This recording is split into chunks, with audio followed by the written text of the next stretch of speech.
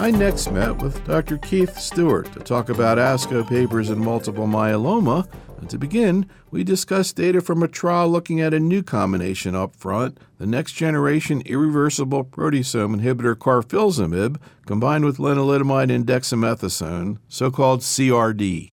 This paper was from Dr. Jakubowiak and his colleagues in a trial sponsored by a Myeloma Research Consortium. It looks at a novel drug, carfilzomib, which looks like it was heading for FDA approval. It had positive vote from ODAC a few days ago.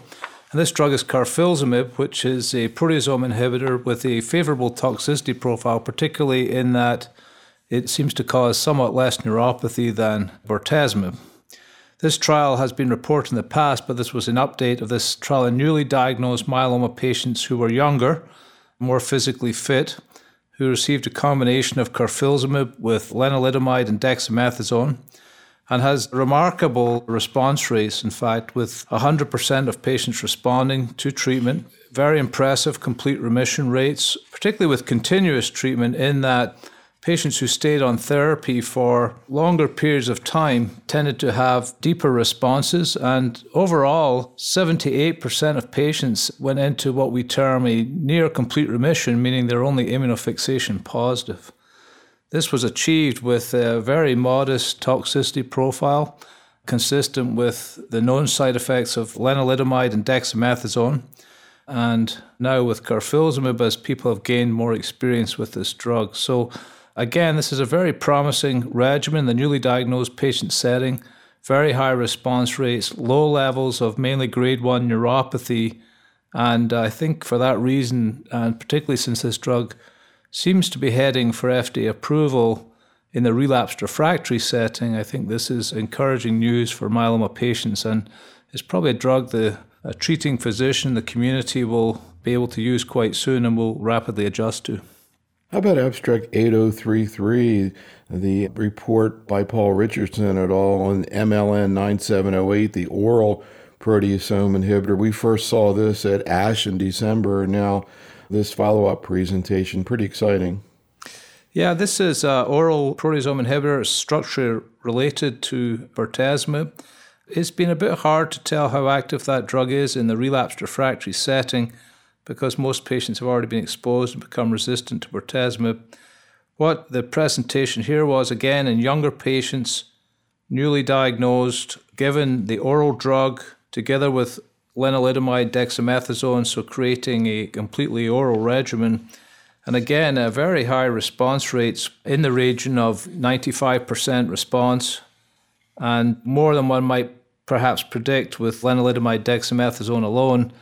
And I think of more encouragement also is that peripheral neuropathy was relatively low frequency compared to what might be expected for use of bortezomib, for example. So again, this is a oral drug, reasonably well tolerated, high response rates in the newly diagnosed setting. So that, again, is quite encouraging and heading for phase 3 testing.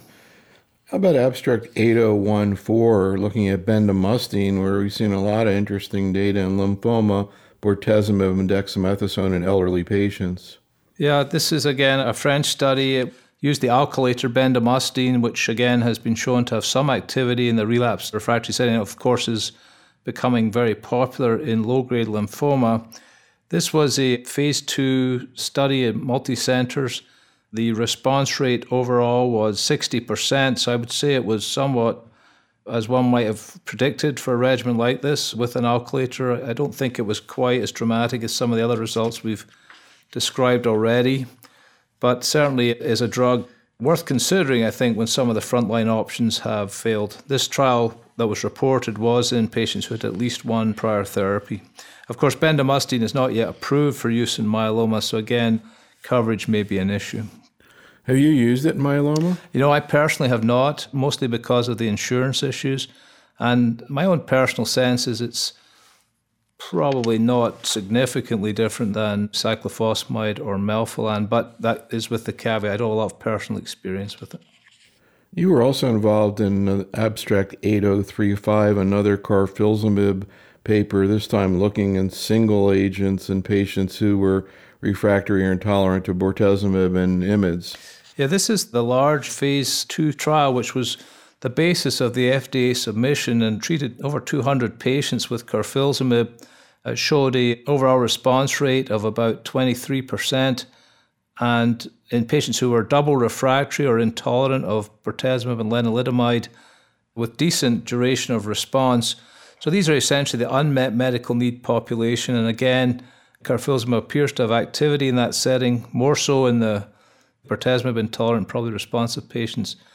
Again, I think showing that this is probably the indication at which it will get initial release and approval, showing that you have an option to turn to in the community if the traditional therapies are no longer available or no longer effective. So there were a couple other MLN 9708 papers I wanted to ask you about.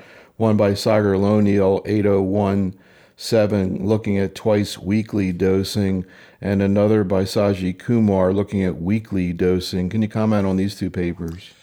Well, these are trials that were essentially phase 1 studies looking for appropriate dosing levels. They both managed to establish an MTD of 2 milligrams per meter squared on a twice weekly dosing schedule.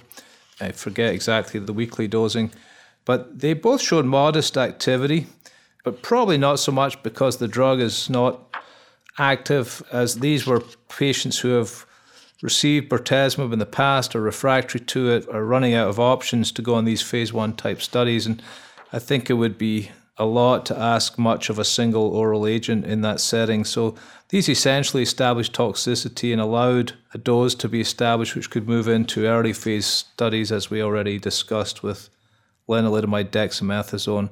There were questions at the meeting as to whether they were achieving good proteasome inhibition in the blood with the oral delivery, and we were reassured that was indeed the case. There are clearly some patients who respond, even though they're somewhat refractory. And again, I think because this is an oral regimen, it's certainly one that deserves significant further study. So at ASCO, we saw a little bit more on the monoclonal antibody elotuzumab, 8020, a phase 2 study. We had seen some of this at ASH. What is this agent, and what do we know about it, and what was presented? Well, this was an update on a large multi-center international study of elotuzumab. Elotuzumab is a monoclonal antibody targeting a cell surface protein called CS1, which is expressed on almost all myeloma cells and only really else on natural killer cells in the blood, so very high therapeutic ratio possibility. This drug combined lenalidomide and low-dose dexamethasone in patients who had some relapses already, and in which an expected response rate would be about 60%. So this phase 2 trial showed a rather impressive overall response rate of 81%. The dose chosen to go forward as the phase 3 testing dose, the response rate was actually even a little bit higher than this. So this antibody appears in a phase 2 setting to increase the sensitivity of myeloma cells to lenalidomide and dexamethasone. And again, this is now being studied in 2 large international phase 3 trials called the ELOQUENT studies.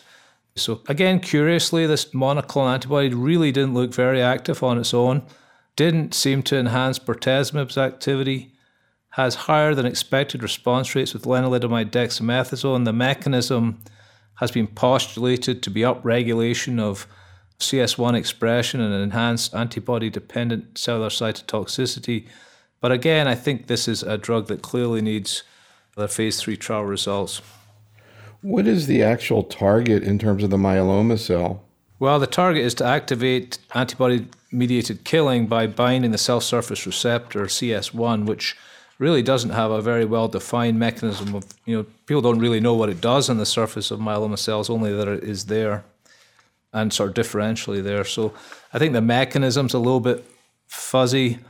I guess the jury's out a little bit, although certainly that's a very impressive phase 2 response rate, and I think higher than one would expect with Lendex alone. So again, we're hopeful for patients that this proves to be a positive addition to the therapeutic arsenal, but again, phase 3 trials required. How about abstract 8015, another look at the MRC9 study? We've seen some fascinating data from that study, and now there's another presentation, this time talking a lot about side effects and toxicity. Yeah, Dr. Morgan reported this as the United Kingdom Medical Research Council Myeloma 9 study, And they've presented this in the past. For those of you not familiar with this trial, it was a very large study, about 2,000 patients, but one of the side arms of the trial was to compare two different bisphosphonates, zoledronic acid and clodronate. And they had previously reported and confirmed here that, somewhat surprisingly, zoledronic acid not only reduced the number of skeletal-related events, but actually improved survival by about 6 months compared to patients who took clodronate, irrespective of whether they were heading for transplant or receiving more conservative therapy as elderly patients.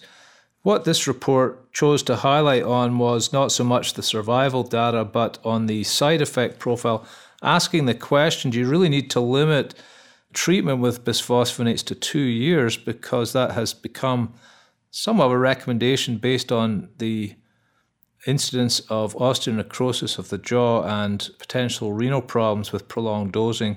The bottom line of this study was that kidney failure was identical whether you got clodronate or zoledronic acid. The osteonecrosis of the jaw incidence was slightly higher with zoledronic acid versus clodronate, but really at the end of the day it was a very low percentage of patients. I think only 9 patients developed osteonecrosis of the jaw.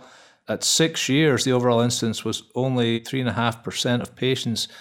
3.5% of patients got osteonecrosis of the jaw, even with prolonged therapy, so relatively uncommon side effect.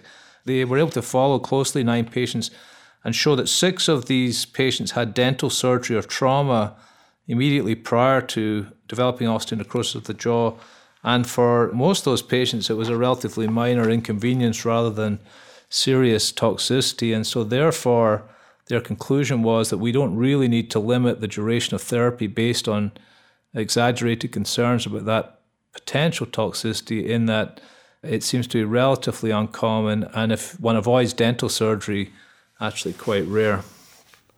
I guess the other thing they showed, it was a pretty cool curve, and I just thought it was really interesting for them to report this ONJ stuff, was the ONJ rate over time, and it kind of looked like after 36 months it plateaued out. Yeah, it's true, it appears to plateau out about 3 years, but one has to remember, of course, that the overall survival in this trial wasn't dramatic. It was somewhere in the 4-year range for the conservative therapy arms. A lot of patients would be dying about that time, and also the follow-up of the trial isn't that long, so I'm not sure there are that many patients out beyond 3 or 4 years. But it does seem to reach a plateau, and it seems to start around 2 years. So after that, the cumulative incidence appear to be quite small so far. Let's just talk briefly about Waldenstrom's. Irene Gobriel had an interesting presentation, 8043, looking at the mTOR inhibitor that we've seen a lot of exciting things with recently in breast cancer, everolimus. Yeah, everolimus, an mTOR inhibitor, has shown activity before in low-grade lymphomas and other types of lymphoma, and so probably not too surprising, but a very nice study by Dr. Gobriel and her colleagues at Dana-Farber looking at Waldenstrom's macroglobulinemia, showing substantial single-agent activity in this disease with this drug, partial response rate of 50%, minimal response of 23%. So overall, a 73% response rate to single agent is, I think, very impressive. Patients had at least up to 3 prior therapies, and I think this is obviously a drug that we need to explore further in earlier stages of this disease. We do have one trial, I know at Mayo Clinic, I see Dr. Reeder, our colleague, was on this, some of my colleagues were on this paper, and we do have one trial, lenalidomide and everolimus, underway, which we find quite an interesting combination.